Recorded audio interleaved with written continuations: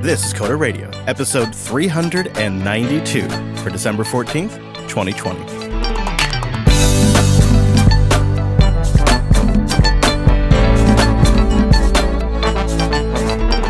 Hello, friends, and welcome into Jupiter Broadcasting's weekly talk show, taking a pragmatic look at the art and business of software development and the world of technology.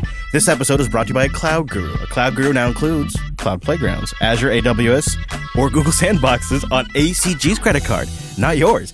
Get certified, get hired, get learning at cloudguru.com. My name is Chris, and joining me like every single week is now Apple's first return of an M1 product customer. It is our host, Mr. Michael Dominic. Hello, Mike. Way to just out me in the intro. That was savage. Yeah, I know, right? I mean, I'm trying to process the tweets that I'm reading because it's like we talk about it on the show, you make a live purchase, we work it out, and then I'm seeing this tweet, you get the box, and you're like, maybe not even going to open it. Tell me you at least opened it. I opened it and I played with it for a few days. And I will say, if you are in the market for a lightweight laptop and you want to run Mac OS, it's a fabulous choice. Okay, so what happened? Oh, I have a very specific, very picky issue. Oh, really? So there is an actual problem? Because I know you were on the fence to begin with. One, my toolchain is I now there's a way to get homebrew and shit working, which is fine. Yeah, if you want to use Rosetta, which totally fine. Fine, and it actually runs fine. I mean, RubyMine runs like dog shit, so does PyCharm, but that's problematic for me because I basically live in the IntelliJ IDEs, whether I'm on Mac or Linux. All right, we know I'm a little picky. I mean, some have suggested it, but I don't say it. The screen's not bright enough. I'm so used to the MacBook Pro. And so there's two things. The screen's not bright enough. And living with my Lemur for so long, I found out that I actually prefer a matte.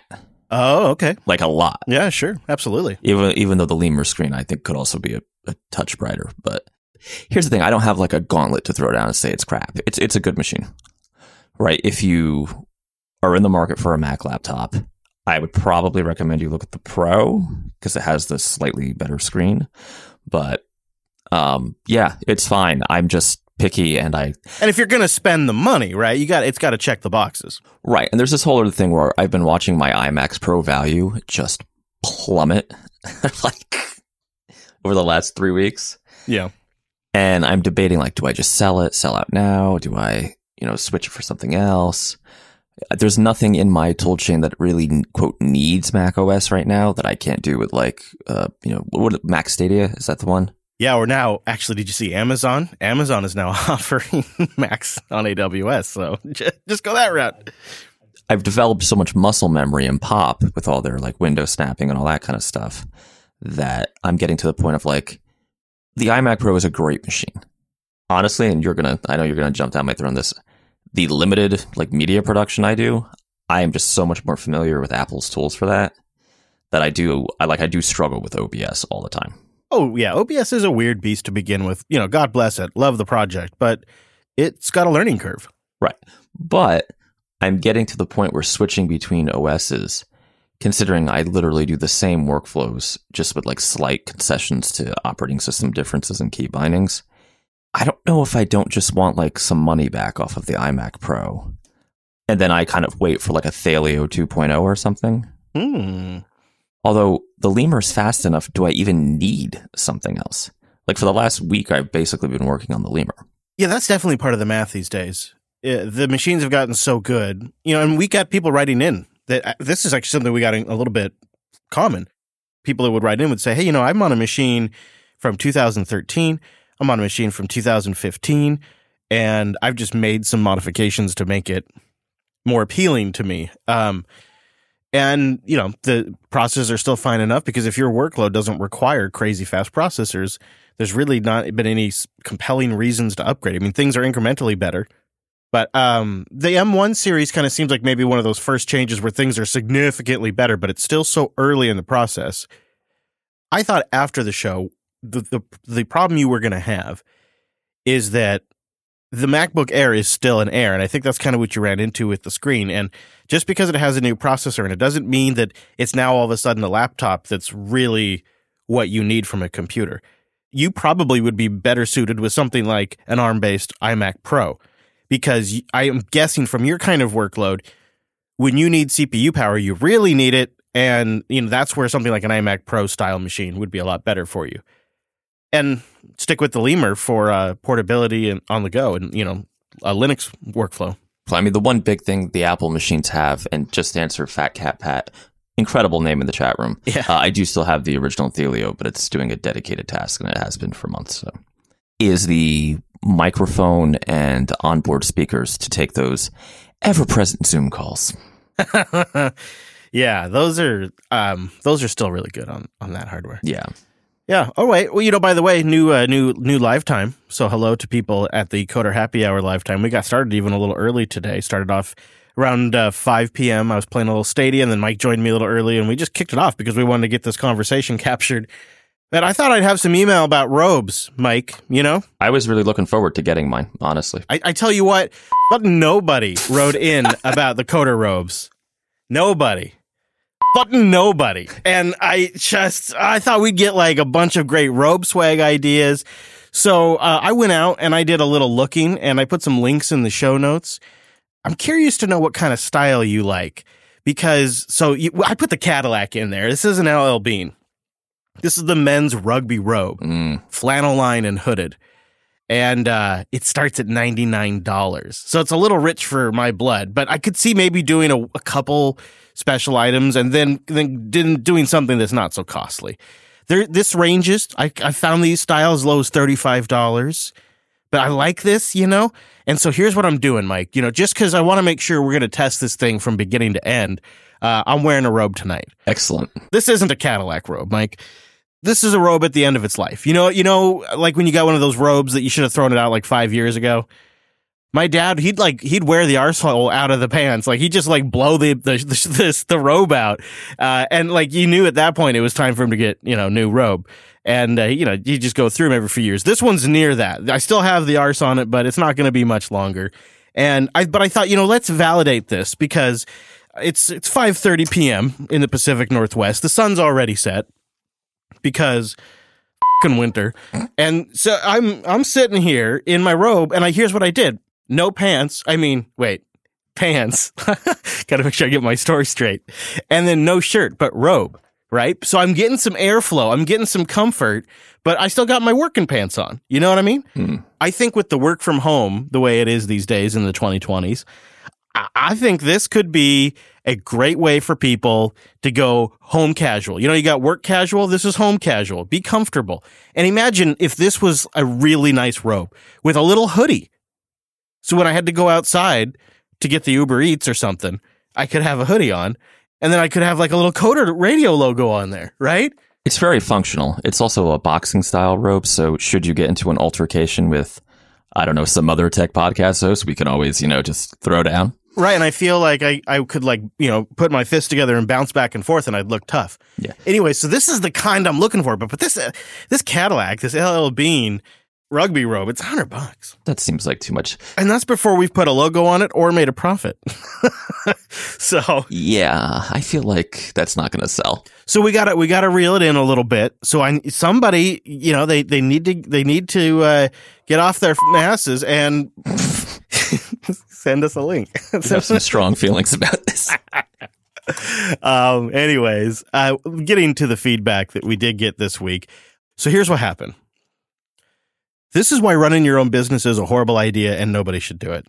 So I got this podcast, and a big part of what we do in this podcast is feedback. And it's a big interaction with the show and the audience, and it's an important thing. Now, imagine the scenario for a moment, if you could imagine such a hypothetical situation. Well, one day, the emails just get real light. We go from a bunch of emails every day to 1 or 2 emails. Maybe we go from a dozen emails a day to 1 or 2 emails. Maybe just 1 email. Well, what's going on? I get this, and I start getting this spam moderator report from Google Apps. Oh, yeah. And I see in there that it's starting to withhold people's emails because we've been getting emails, and they're all coming from like the Fireside contact page, and so it thinks they're spam, right? You've been through this. Yes, yeah. All right. Time for me to put on my IT hat for a little bit. My first thought was, man, I wish I could just get Drew to fix this for me real quick, but it's the middle of the workday. So, and I realize all of a sudden we're missing out on all these emails from the audience. And so like it becomes like this, I've got to rescue these emails, because in the moderator email I got from Google Apps, it says in a day or so, these will be auto deleted or something like that. Oh, that's nice. That's yeah. Yeah, we may have lost some. How would I know? How would I know, right? Okay. So it says, but click here to approve the messages and review them and whatever. So I click the link and I get a Google Apps error message. 503, page can't load, blah, blah, blah, or whatever it was. Oh, go figure, I think. I finally set down the time aside to work on this, and Google Apps has an outage, I think, to myself. So I come back the next day, I do it, it doesn't work again. And of course, I'm starting to try to Google the problem, but you can imagine how horribly ineffective this is. And the documentation that Google has is just so verbose and unhelpful. I dig and I dig and I dig, and I discover that my Google Apps users have not been enrolled in groups. Like all of the Google Apps features are on except for groups for some reason. Maybe they're not on by default or whatever. And in order to go approve these messages, I have to become a moderator of that group, but I cannot become a moderator of that group because my Google Apps account doesn't have groups enabled. But yet Groups is somehow moderating emails. It's beautiful. I know it's like Microsoft in their heyday, isn't it? It's circular. I was going to say, is there a Samba server or an Active Directory in the end here somewhere? It feels like it. So I figure out how to enable my Google Apps account to have group support. And then I go in there and I approve all these emails. And then it turns out like a ton of people were writing in about all these great keyboards. So what I've done is I've gone through and I've collected the 3 more just really rad keyboards. So we're going to talk to that. We're not going to read all the emails. We're not going to spend a ton of time on it. But there are 3 really rad keyboards that are like just like nothing you've ever seen before. So we're going to talk about those. But first, I thought this was kind of nice. Elias writes in. He says, "Hey, Mike and Chris." And I wanted to read this email because I know you and I have we've had a really wild 2020. And there's been times where we have even questioned why we are running a business and all of this.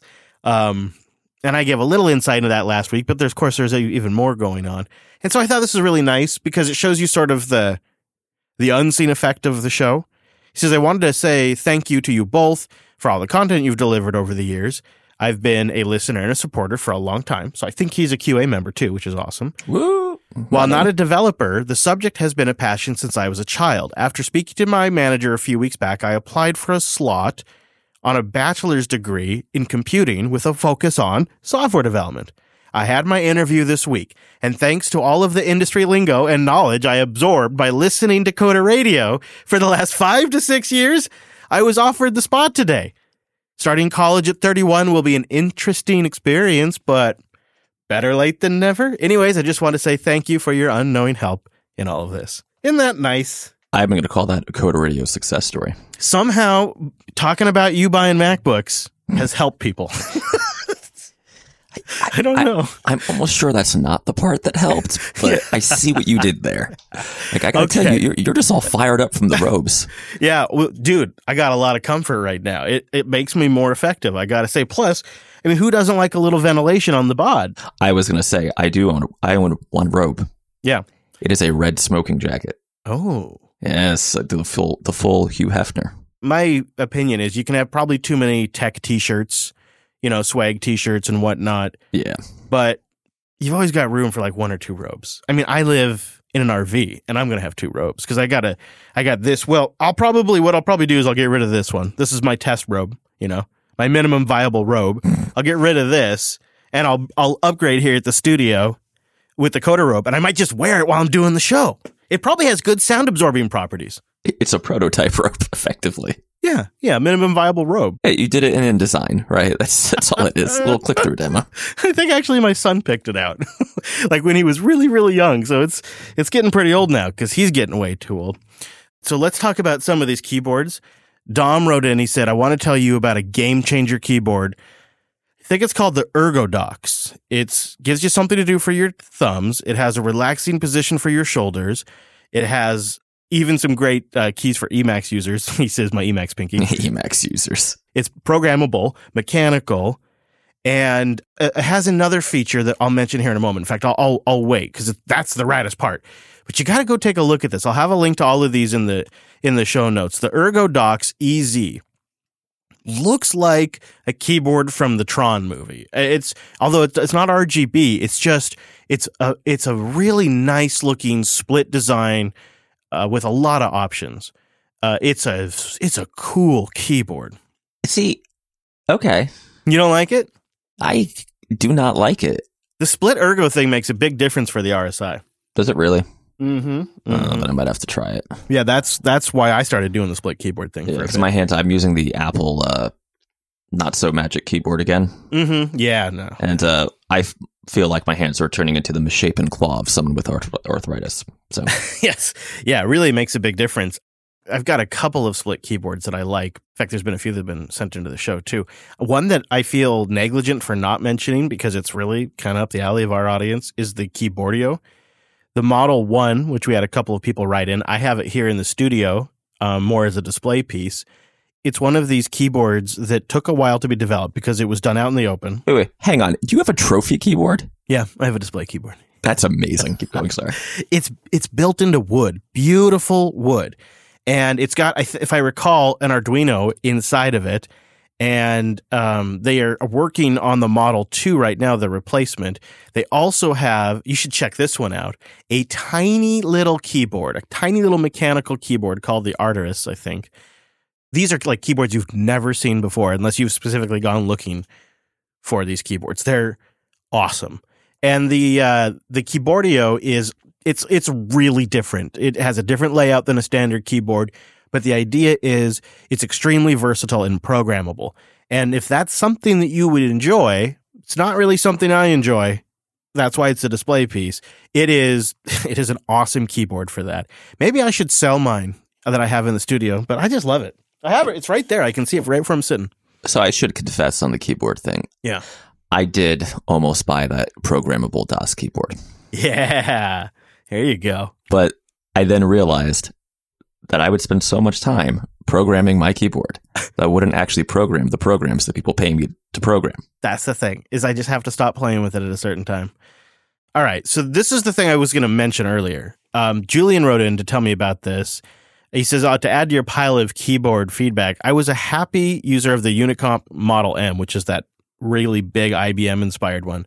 Oh, yeah. But, like yourself there, Mike, he said, after typing on it repetitively for hours, my fingers really started to hurt. It eventually became clear to me that I was going to have to switch to something else to avoid RSI, which is like the same scenario I found myself in. Yeah. So he does the research that a lot of us have done, and he said he came to understand that I want to get a keyboard, regardless of which one I get, that supports the QMK firmware, which is an open source project to make and flash custom firmware to a wide variety of keyboards. The level of customization possible is mind-bending. Multiple layers, different key codes, all kinds of stuff.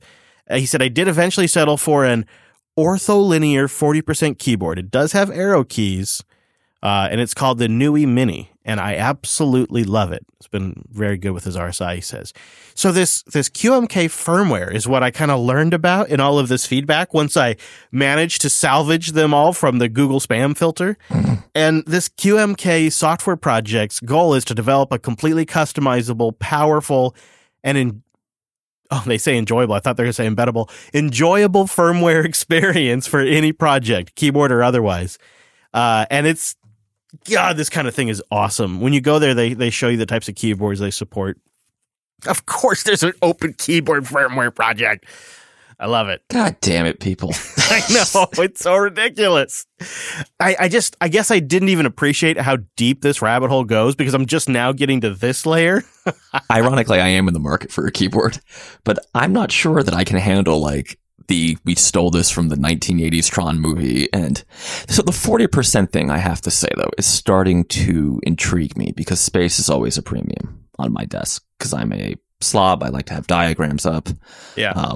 Because these stupid, at some point, I'm actually going to do that episode I keep threatening to do about embedded programming and why it's a pain in the ass.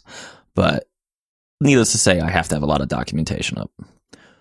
Like physical documentation, I mean, not like a tab. I'm laughing because I've got right here some documentation, physical documentation. I have like an iPad with like the other documentation, and I have like just like papers and papers, and this stupid keyboard, this magic keyboard, is like so big. Yeah.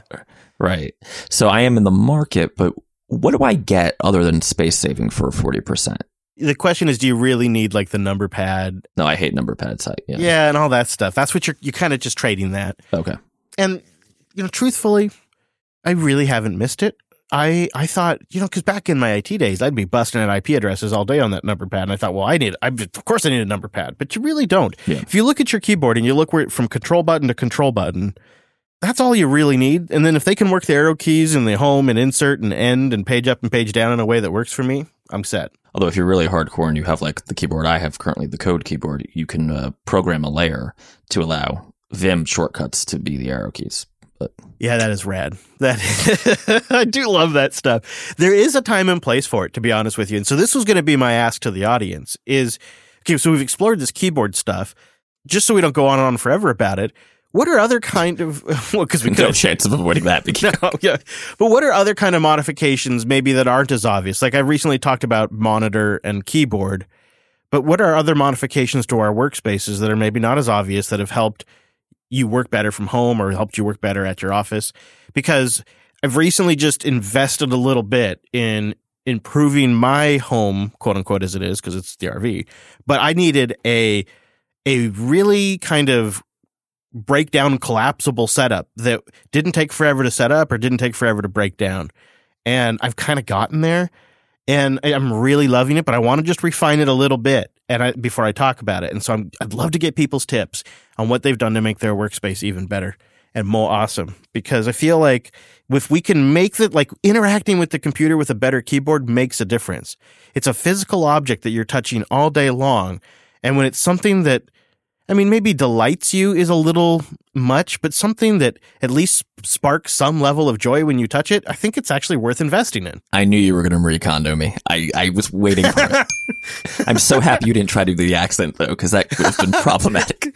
I was trying not to go so cliche, but I can give you one suggestion on this, because it is literally the problem I was whining about on the pre-show. The big thing that keeps me on the iMac Pro when I'm at my, quote-unquote, workstation is somebody wants to pop into a Google Meet. I don't know why I keep saying Zoom. I do Google Meets more often.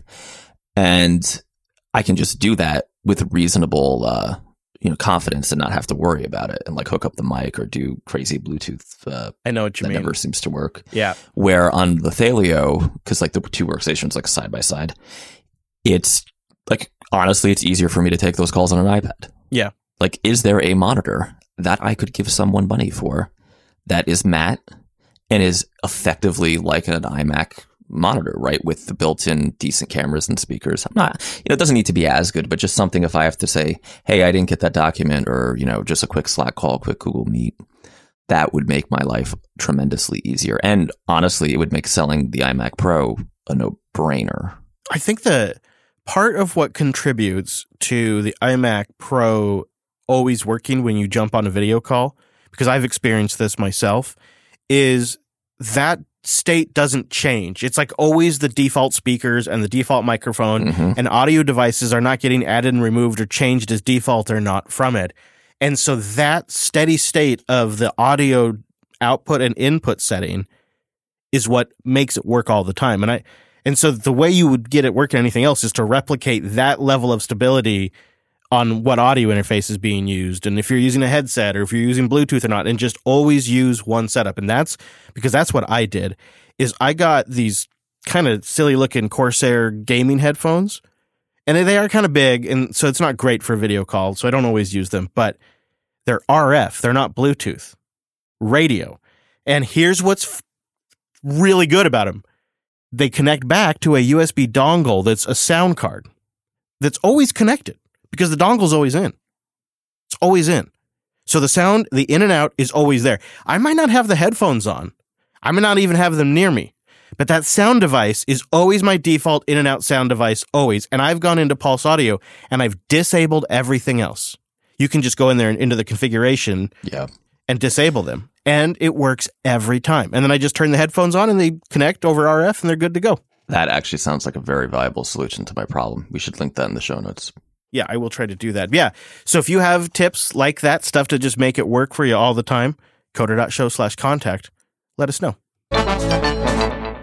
Linode.com/coder. Go there to get a $100 60-day credit towards your new account, and you support the show. Linode is our cloud hosting provider. And recently, I needed to set up a VPN beast. And you see, Linode has data centers in 11 locations around the world. And I wanted something for my VPN that was spread out, because the client I was connecting from can connect to 3 endpoints at a time. And of course, if you spread it out, better reliability, better performance. Linode made all of this possible because unlike entry-level service providers, they don't block the back-end stuff. They let me re-image the server just the way I needed so I could run this crazy proprietary quote-unquote OS. It was really just something Linux-based, but you know how these vendors work. And it works because Linode is dedicated to offering the best virtualized cloud computing. If it runs on Linux, you can run it on Linode. And what I love about them and what gives me confidence to run my business infrastructure on them is that they're an independent company, and they have been. They've started in 2003 as one of the first companies in cloud computing 3 years before AWS, because they had a passion for this field. They saw what technology back then, it was user mode Linux. They saw what it could do, and they saw how they could build a product around that. And now, of course, they've completely, totally modernized their infrastructure with blazing fast KVM host systems, 40 gigabit connections to the hypervisors, native SSDs, a brilliant interface with complete customizability and things like object storage, load balancers, and stack scripts that get you up and going in seconds. I think you're going to be really impressed. But if you go to linode.com/coder, you get that $100 credit. You can really cook with gas. You can see what I was doing. I was setting up these dedicated CPU rigs to try stuff out, and that's now where we do our encoding. That's where our Nextcloud instances work that syncs the files between us and our editors. And, of course, there's all kinds of other things we use up there for things like clips and object storage. It's pretty powerful. There's so much you can do, from hosting a website to running your infrastructure. Try it out. Linode.com/coder and see what it can do. Thanks to everybody who supports our sponsor, too, because that's what's making this show free. You know, between sponsors like Linode and our QA team, it's possible for independent media to release these shows for free. So thank you to Linode, and thank you to everybody who goes to linode.com/coder. Now, we didn't really have a chance to try out Qt 6 before the show. Because they are hiding it somehow on their website. It seems like I saw a place I could go to kind of vaguely download Qt if I gave them all my information, but it kind of looked like it was version 5, so I didn't want to do it. But there is a new Qt out, and it looks like they've re-architected around Vulkan. They've leveraged a more modern version of C++. They're using the next generation of QML in there. I mean, it looks potentially really good, and you spotted Qt for Python 6 as well, which I'm sure has you very interested. Have you looked into that at all? Much like you, I could not find the download link. Okay. So I did want to. That was part of my plan for today. The other big thing is they're using Metal on the Apple stuff, which is kind of a big deal. This looks like a solid release. Longtime listeners know that I have a tempestuous relationship at best with the Qt people. I wasn't going to say anything. They're kind of like an old lover who you're not getting along with anymore, because their pricing model is, listen to the back catalog. I don't need to jump into this again. They have somewhat changed it. And at this point, I have to say, I think I'm going to, send them a text and be like, hey, how you doing? Get the hell out of here. Because it crosses enough pain points where we're doing all kinds of kind of custom monkey patch solutions to like bring things together. That one, I'm pretty sure I can avoid breaking the GPL anyway. And two, even if I can't, or if I want to do something more embedded, there's a lot here. And the Python stuff in particular, since somehow, some way, I got convinced to become a Python shop. That's a story. That's a story we should tell. Okay, we can tell it right now. I accidentally got in a bunch of Python work, and I hired a couple guys who were like... You just sort of fell into it. Basically. Actually, listeners, all the Python clients are listeners of the show. And I hired some guys originally for... One guy was like a TypeScript guy, and another guy was like was willing to learn Ruby, but he was doing C#. And it turns out on the weekends, like their toy of choice was Python. So we got to the point of, well, almost like 70-something% of the consulting work is Python now. why don't we just keep doing things in Python? Hmm. Now, I had to be dragged a little bit because I just have like so much experience in Ruby that it's kind of like, starting over again. Yeah. Although, honestly, it took like a week and I was like, okay, this is great. And people can't mess with my indentations, which I did not know how grumpy I was about people indenting code in ways that I don't prefer until I had a language that forbade that. So for those who don't know, Python has a significant white space, right? The indentation matters, like for the compiler or the interpreter. There's a few other things here too. TensorFlow, doing a large TensorFlow project in the new year. That's Python, right? Anything you want to do for in-house tooling on a Linux desktop, right? My iMac Pro aside, we are System 76, not to be confused with System 75, which doesn't exist as far as I know. That'd be a great knockoff brand. By great, I mean awful, but just like making Ubuntu touch phones, right? Just I have a corporation to register. So a lot of our tooling does have to go over to be Linux available if it can't be web. And what does that mean? Python, right? But GTK is kind of tough to work with. Qt would solve that problem. More and more our clients are looking for like weird, like I want to get a Raspberry Pi and hook a screen to it. And huzzah, we're building our own little custom software on our own little, I won't say jerry-rigged, but kind of like, I guess I will say like kind of just like slapped together device. With a little dashboard running on a LCD screen, kind of a thing. Exactly, right. And they're all Linux-based. And again, Qt would be great there. And what is Qt good for? Or if you want to do it, you could do it natively in Python. That's what all the support is in. Again, if we want to go the Qt route, Python. So it's getting to the point where, and this is going to be a curmudgeon old man thing, I have switched languages and platforms so many times in my life now. I would like a year or two where I just have like one language that is not JavaScript. Yes. That can do everything. I hear you. Reasonably well and is well supported, right? Do you think that's age? Because I've been feeling that way too. It's age and like having other shit going on and being busy. Yeah. It's like I was a little grumpier than I maybe should have been to someone who was trying to tell me about this new like zero market share language. And I'm just like, yeah, but I can do all of that in Python and Ruby and C++. And all right, maybe not Objective-C, but it's time to let Objective. Yeah. What? Oh, go ahead. Sorry. Finish that sentence. No, never mind. We're good. No, come on now. Come on. It might be time to let Objective-C go. Oh, I gotta. Oh my God. Wow. Objective-C doesn't want me to call her anymore. Objective-C doesn't want me to text her. 2020, I mean, there's been a lot that's happened, but this might be one of the biggest. Yeah, it's time to let it go. And honestly, Python is... The problems I have with Python are more, there's 5 billion ways for me to do things. And basically, oh my God, this is going to sound like a commercial. But basically, the language is, I think, incredibly intuitive in how things work. My only kind of pet peeve is I wish there was a little more standardization and API design on a lot of the packages. But, I used to code in Objective-C and Ruby, and yeah, so can't really complain too much there. How much Python on the server action do you think you might potentially see? I'm doing a ton. Like, the majority of the Python we're writing is server-side. Yeah, that's the other appealing thing about Python, huh? Yeah, we're actually taking a look at Fast API for a project coming up, which I think Wes had recommended about a month ago. Mm-hmm. So that's, right now we're doing a lot of Flask. God damn it, I'm a Python guy now. Man, this got weird, because it's just, that's really something, quite the journey.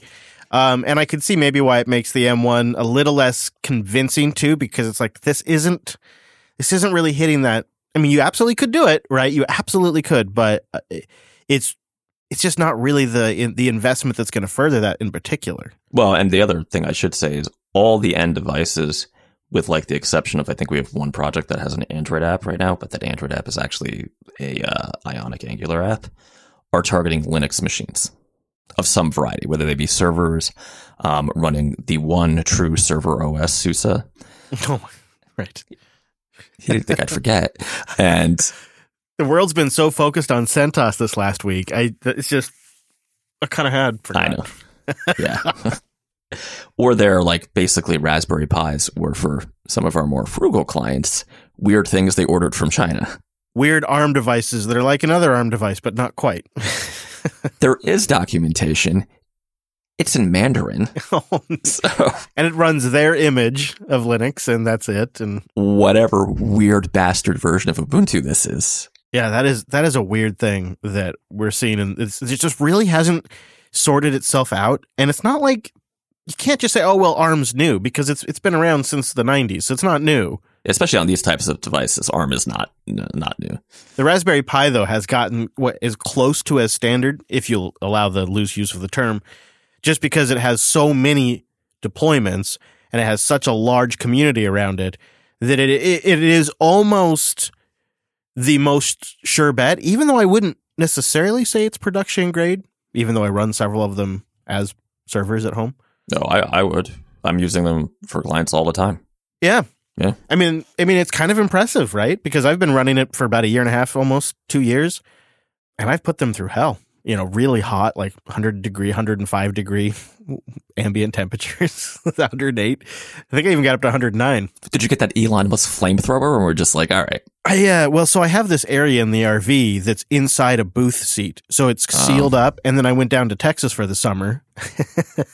And it just gets to a point where you can't really cool it.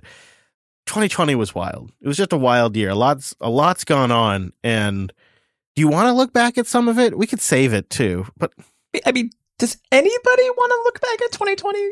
I hope that 2020 is like a forest fire in a sense where everything kind of burns to the ground. In fact, some of it's still burning, and then it grows back, and it grows back differently. But you look at 2020, it's not what I think going into it at this point of the year. Either one of us thought it was going to be. I was an employee at this point in time. I think I was just about to find out about the Cloud Guru acquisition of Linux Academy, or maybe we just had. You had a year full of travel, so we were like, don't think the show's going to be doable. You're going to be flying constantly. That changed. It's wild.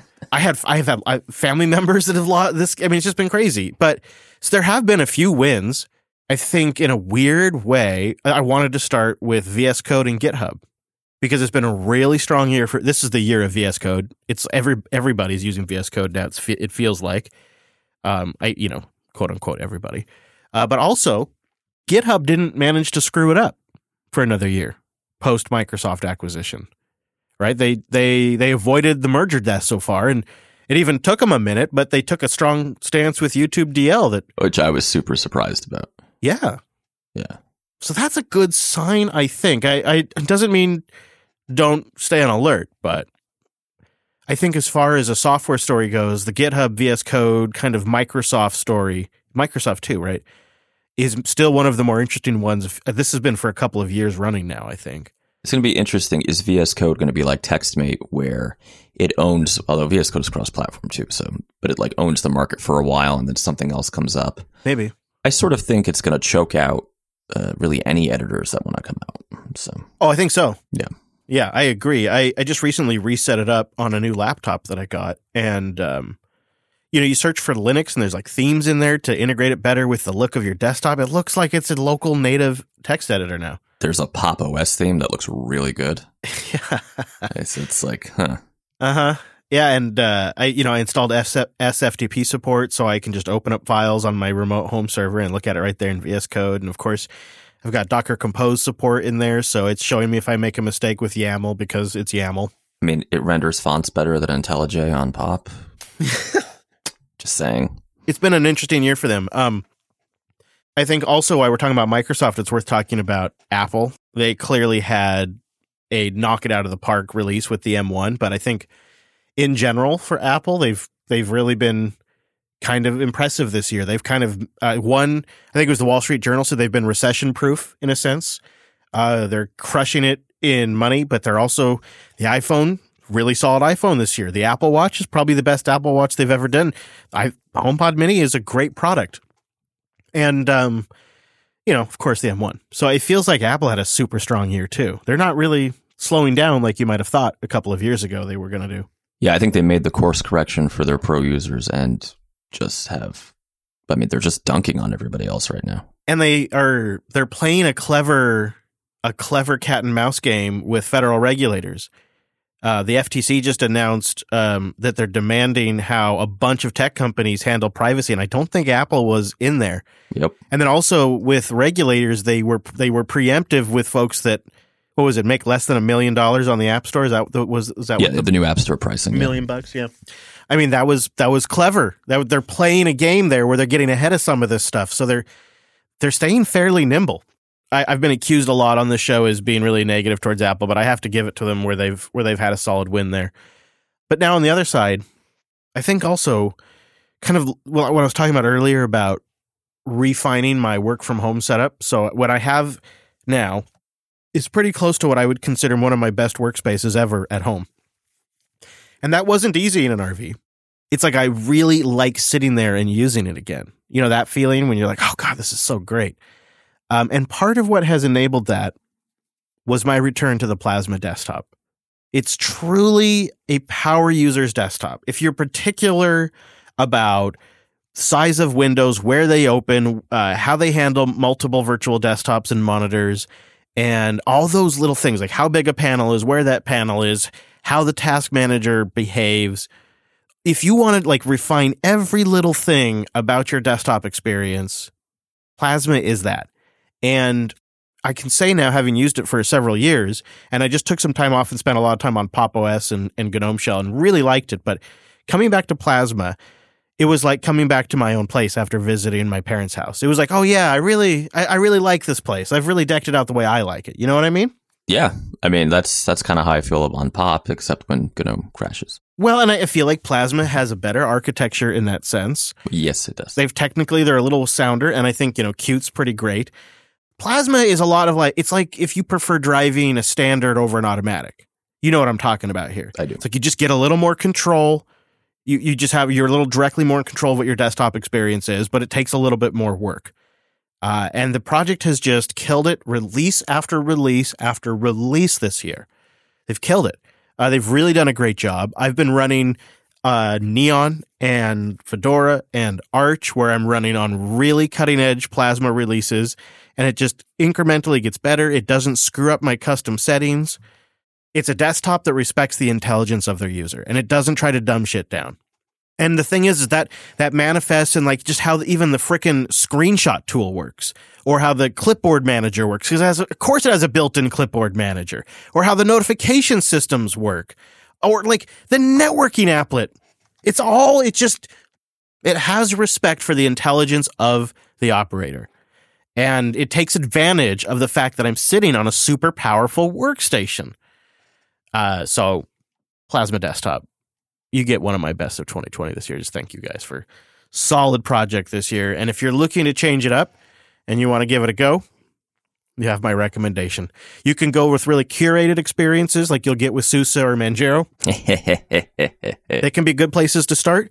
Or you can get a really vanilla experience and build it up from there with something like Arch or Fedora, which is what I have now started doing. I don't know if I'd recommend starting there. Kubuntu is also another good starting point as well. Thank you for letting me have that. I appreciate it. Because I know it's a little ridiculous, but I felt like I needed to get off my chest. You mentioned SUSE, so, you ticked the box. You should give it to SUSE. Of course, we have to mention the new religion spreading around the development world. And that is, of course, the good news of Rust. All hail Rust.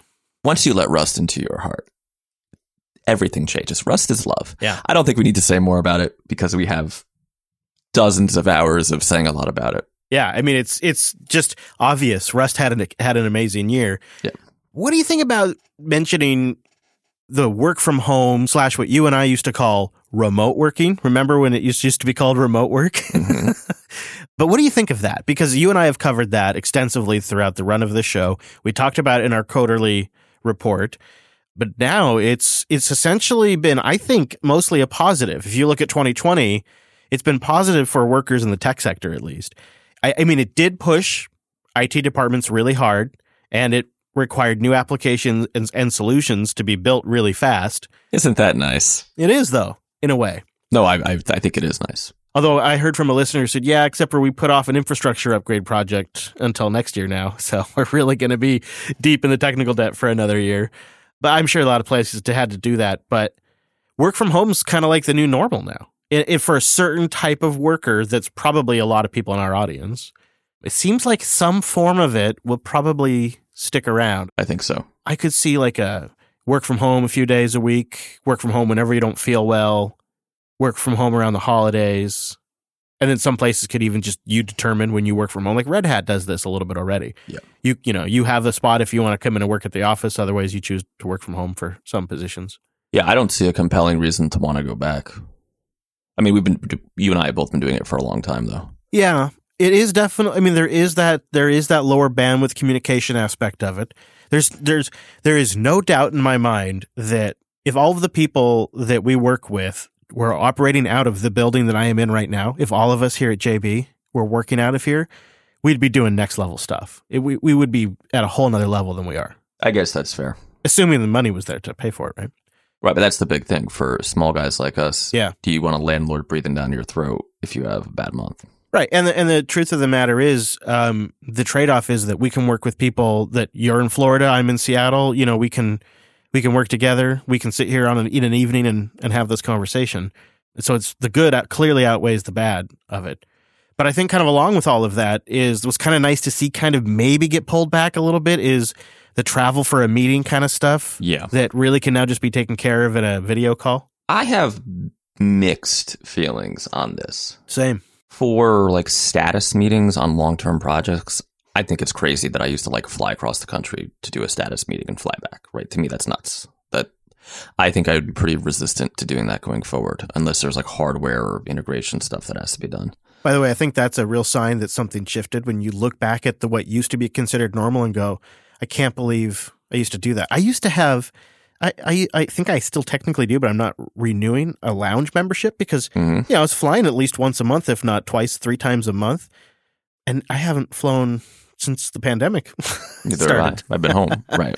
Yeah, and I've just it was like, of course I'm not renewing that. That's ridiculous. The only thing I will say though is I think the death of trade shows is actually bad. Well, the networking factor is way worse this year. Networking factor is worse. You know, GitHub Universe just happened. It's weird because like for the shows, I do enjoy when all those tech companies kind of just stream their sessions so we can have the content and I don't have to like deal with that crap. Yes.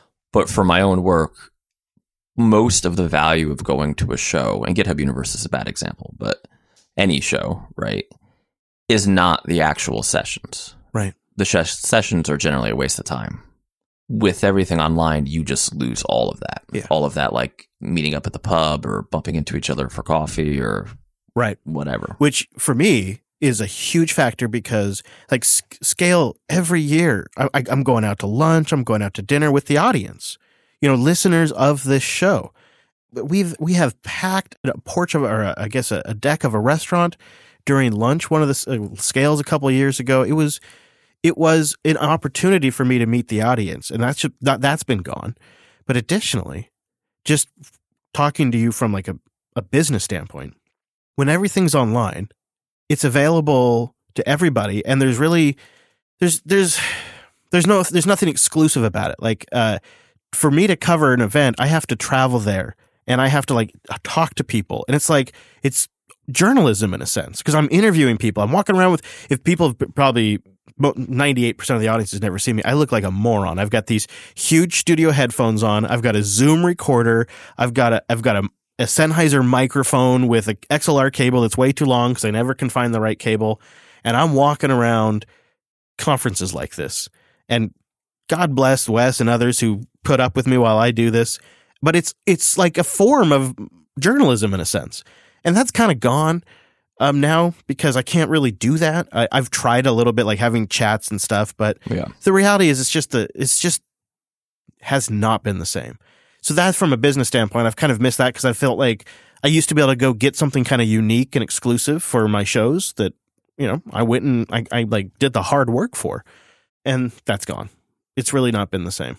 And that's kind of been a bummer from like a business standpoint and adding something dynamic and new to the shows. Now, do you think they'll come back? Yeah, I think so. I think because so many people are missing that thing about them. Also, I think humans, you and I think maybe are not as social as the average bear, because like a lot of people at the companies that I've participated at, either through employment or through contracts, it seems like the majority of the staff miss being around each other, and they have like all of these really kind of ludicrous and massively time-wasting meetings where they're just like, come and hang out and chat, or let's have breakfast together, or we're going to have a special talker tell us about something completely unrelated to work because it's like we're hanging out together. And they're desperately trying to come up with ways to fill time. And I've seen this from multiple places, and it seems ludicrous to me because, my God, why would I want to spend any additional time in a Zoom call that I don't have to? But people seem to crave these things. And so I have to remind myself that there's also that driving factor out there, that perhaps it's not the call that you and I feel, but there are many who do feel that call. And I actually wouldn't be surprised if there isn't a bit of a resurgence. Perhaps they kind of come back with some gusto. I think some people that tried it out virtually this year and are going to try it out virtually in 2021 will then launch a physical conference. So I actually think we're going to see a surge a little bit. But I bet you more and more they're live streamed as well. Yeah, I think so. We'll see. I do not like Zoom meetings, but like the Home Assistant conference was this weekend. And I actually really enjoyed it. It was not particularly flashy, but they did a good job. They put an effort into trying to do a good presentation and do things a little bit differently. And they used a platform designed to be an online conference where you had a lobby, a reception area, then you had the speaking rooms and different chat rooms for each. And I was actually able to get in touch with a speaker, and I got just a hint of that original experience for a brief moment. So it is possible out there. But it has been overall just a huge shift. The virtual conferences, the virtual meetings, the virtual family get-togethers. We did 2 different get-togethers on Thanksgiving over Zoom, of course. I absolutely hate it. I thought it'd be better if the normals knew about video conferencing, but now I hate it. Yeah, I hate it. I really don't think there's any redeeming qualities to the Zoom stuff. Oh, I go back to the phone in a heartbeat. Yep. Oh, and nobody can get their audio any good. And as somebody who does production for a living, the bad audio just drives me crazy. And then the camera angles and all of it, the whole thing is just absolutely horrendous. But big win for Zoom and all of them, I suppose. And of course now Slack, owned by frickin' Salesforce, which is weird. Yeah. All right, 2020, knock it off. Thank you to the QA team, Coder QA at coderqa.co.